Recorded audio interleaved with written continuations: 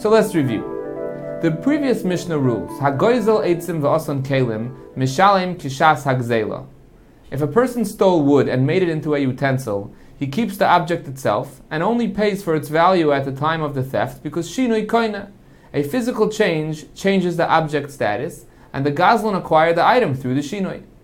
And the Gemara mentioned the machlokes whether only shinui she'enu choizer l'briyasoi shinui koina, a change that is not reversible, such as raw wood that the ganav treated, or even a shinui hachoizer l'briyasoi shinui koina, a change that is reversible, such as wood fashioned into a keli which can be taken apart. In this daf, Rabbi Yochanan is of the opinion that shinui she'enu choizer l'briyasoi koina midoraisa, and a shinui hachoizer l'briyasoi is not koina midoraisa, but merely koina midrabanan mishum takanas hashavim, to make it easier for a gazlan who wants to do tshuva. Abaya lists 5 Tanoim who, to some degree, seem to disagree with our Mishnah and are all of the same opinion that shinui einoi koina because shinui bim koimai oimed. A shinui does not change the object status. However, Rava disagrees and says that perhaps these 5 Tanoim do agree with the Mishnah that shinui koina, but these 5 cases are exceptions, as follows. Rabbi Shimon ben Yehuda says, Tzavu mitztarif. Even if a Yisrael dyed the wool of each sheep separately, the wool combines with other wool to form the shear of Reishis Hagez, which he must give to a kohen, and he's not exempt from his obligation, apparently, because shinui bim koimai oimei. The shinui does not change the object status. Rava counters that Rabbi Shimon ben Yehuda said that only regarding tseva, because shinui hachoiz libriyasehu. This change is reversible since the dye can be removed.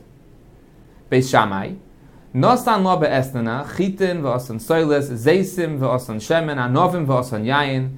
If a person paid a zoyna with wheat, olives, or grapes, which he then made into flour, oil, or wine, Beis Shammai oisrin, u'Beis Hillel matirin.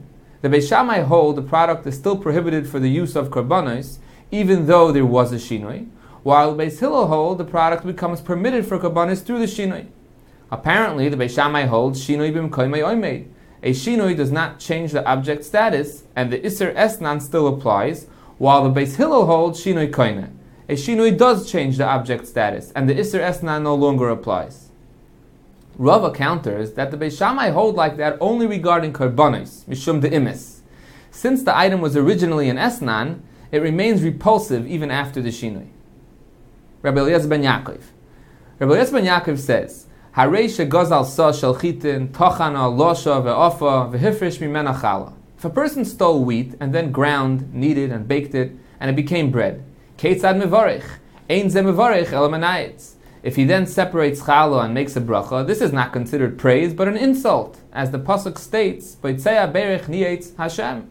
One who steals and makes a bracha has insulted Hashem. Apparently, because shinui bim koimei oimei. A shinui does not change the object status, and the bread does not belong to him. Rava counters, however, that Rabbi Eliezer ben Yaakov said that only regarding a bracha, mishum dahavile mitzvah haba ba'aveira, because the mitzvah was fulfilled through an aveira. Rabbi Shimon ben Elazar says, Ki cheish oimeloi harei shel cholofanecha. If a person stole an animal and it then became lean, he can still return it as is. Apparently, because shinui bim koimei oimei. A shinui does not change the object status, and the animal still belongs to the owner. Rava counters that Rabbi Shimon ben Elazar holds like that only regarding hakchasha, because shinui hachoizer libriyasehu. This change is reversible, since the animal can be refattened. The Gemara points out, however, that in a case of hishbicha, noitel shvachai. If he fed the animal and it became fat, he keeps the animal itself and pays only its value at the time of the theft, even if shinoi einoi koine, because as the Gemara explains, the Chachamim initiated that it's sufficient for him to compensate the owner for its value to make it easier for him to do tshuva. Rabbi Yishmael, mitzvahs peah lahafrish min hakama.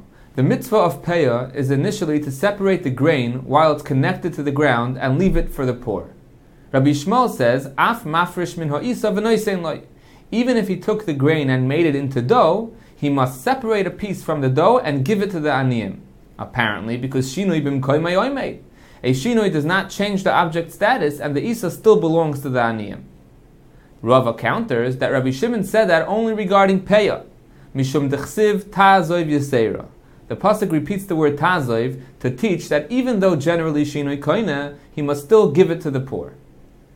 The Gemara points out that this cannot be a source for other matters as well that shinoi einoi koine, because matnois aniyim shani. The Torah is more stringent for the benefit of the poor. The Gemara proceeds with another enactment, mishum takonas hashavim. The Brisa says, Hagazlonin umalve beribis shechziru ein mekablun mehen. If a gazlan, by his own volition, wants to pay for the items he stole, or a malva wants to return the interest he collected, the nigzal and loiva may not accept the payment. V'hamekabel mehen ein ruach chachamim noicha himenu. And if they do accept it, it is unfavorable in the eyes of the chachamim. The Gemara explains, Bimei Rebbe nishnis mishnazu. Rebbe initiated this takana because of an incident. Ma'isa ba'adam echad v'nimna v'lo yasa tshuva. A gazlan refrained from doing tshuva because he didn't want to surrender all his possessions that were acquired through stealing. The Gemara questions this takana from a second brisa. Haroyim v'hagaboyim v'hamuchsim tshuvason koshe. Shepherds and tax collectors have great difficulty in doing tshuva because, as Rashi explains, shegazlu harabim ve'ein yoidin lemila hachzir. They steal from the public and they do not know to whom to return the stolen items. Therefore, umachzir lemakirin. Those items whose owners are known are returned to them. She'ein makirin yasem bohen sarchei tzibur. And for those items whose owners are not known, they must provide services to the public, such as bayres shichin u'mares. They dig wells that provide water to all, and their original owner might also benefit from them. Apparently, the Brisa holds that a gazlan should pay for the items he stole. The Gemara offers two explanations. Kan koidim takana.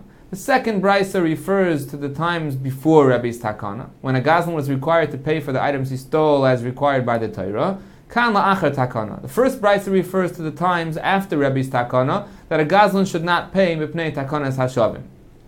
Or, idi ve'idi la'achar takana. Both Brises refer to after the takana. However, kan b'gzei l'kayemes. In the second Brisa, the stolen items were still intact. And even after the takana, the gazlan must return the actual item to its owner. However, kan b'she'ein gzei l'kayemes. In the first brisa, the stolen items were not intact anymore, and the gazlan does not have to reimburse the owner mipnei takanas hashavim.